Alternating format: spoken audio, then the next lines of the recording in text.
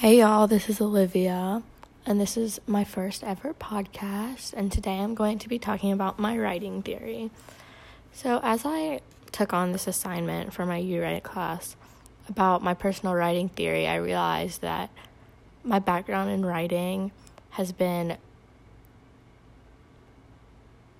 solely based on writing to exams, like the AP exams that I took junior and senior year. I had a strict guideline to go by in order to get a 5, and that's all I practiced in class.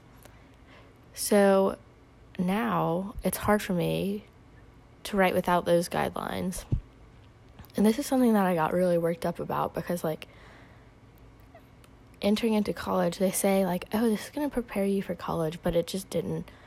And now I'm given a topic that I have to write about and not a template for what I'm supposed to do, and it's difficult for me. And through my U-Write class, I have learned how to cope with that and how to come up with my own thing. And so basically what works for me is to just start writing,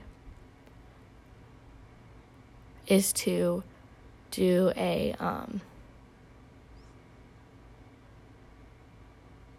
brainstorming, just write my ideas out, and then from there I just start writing my assignment, and I just write the whole thing in one sitting just to get all my thoughts out, write down everything I want to write, and then I go back and revisit it at a different time and make sure I have everything I need to, address everything I need to, and just revise, make sure everything looks good, which is, I think, partially influenced by writing to the exam because I had to just sit and write everything at once. But then that was it. I didn't have to revise, and now I'm realizing that's not good enough for an assignment. So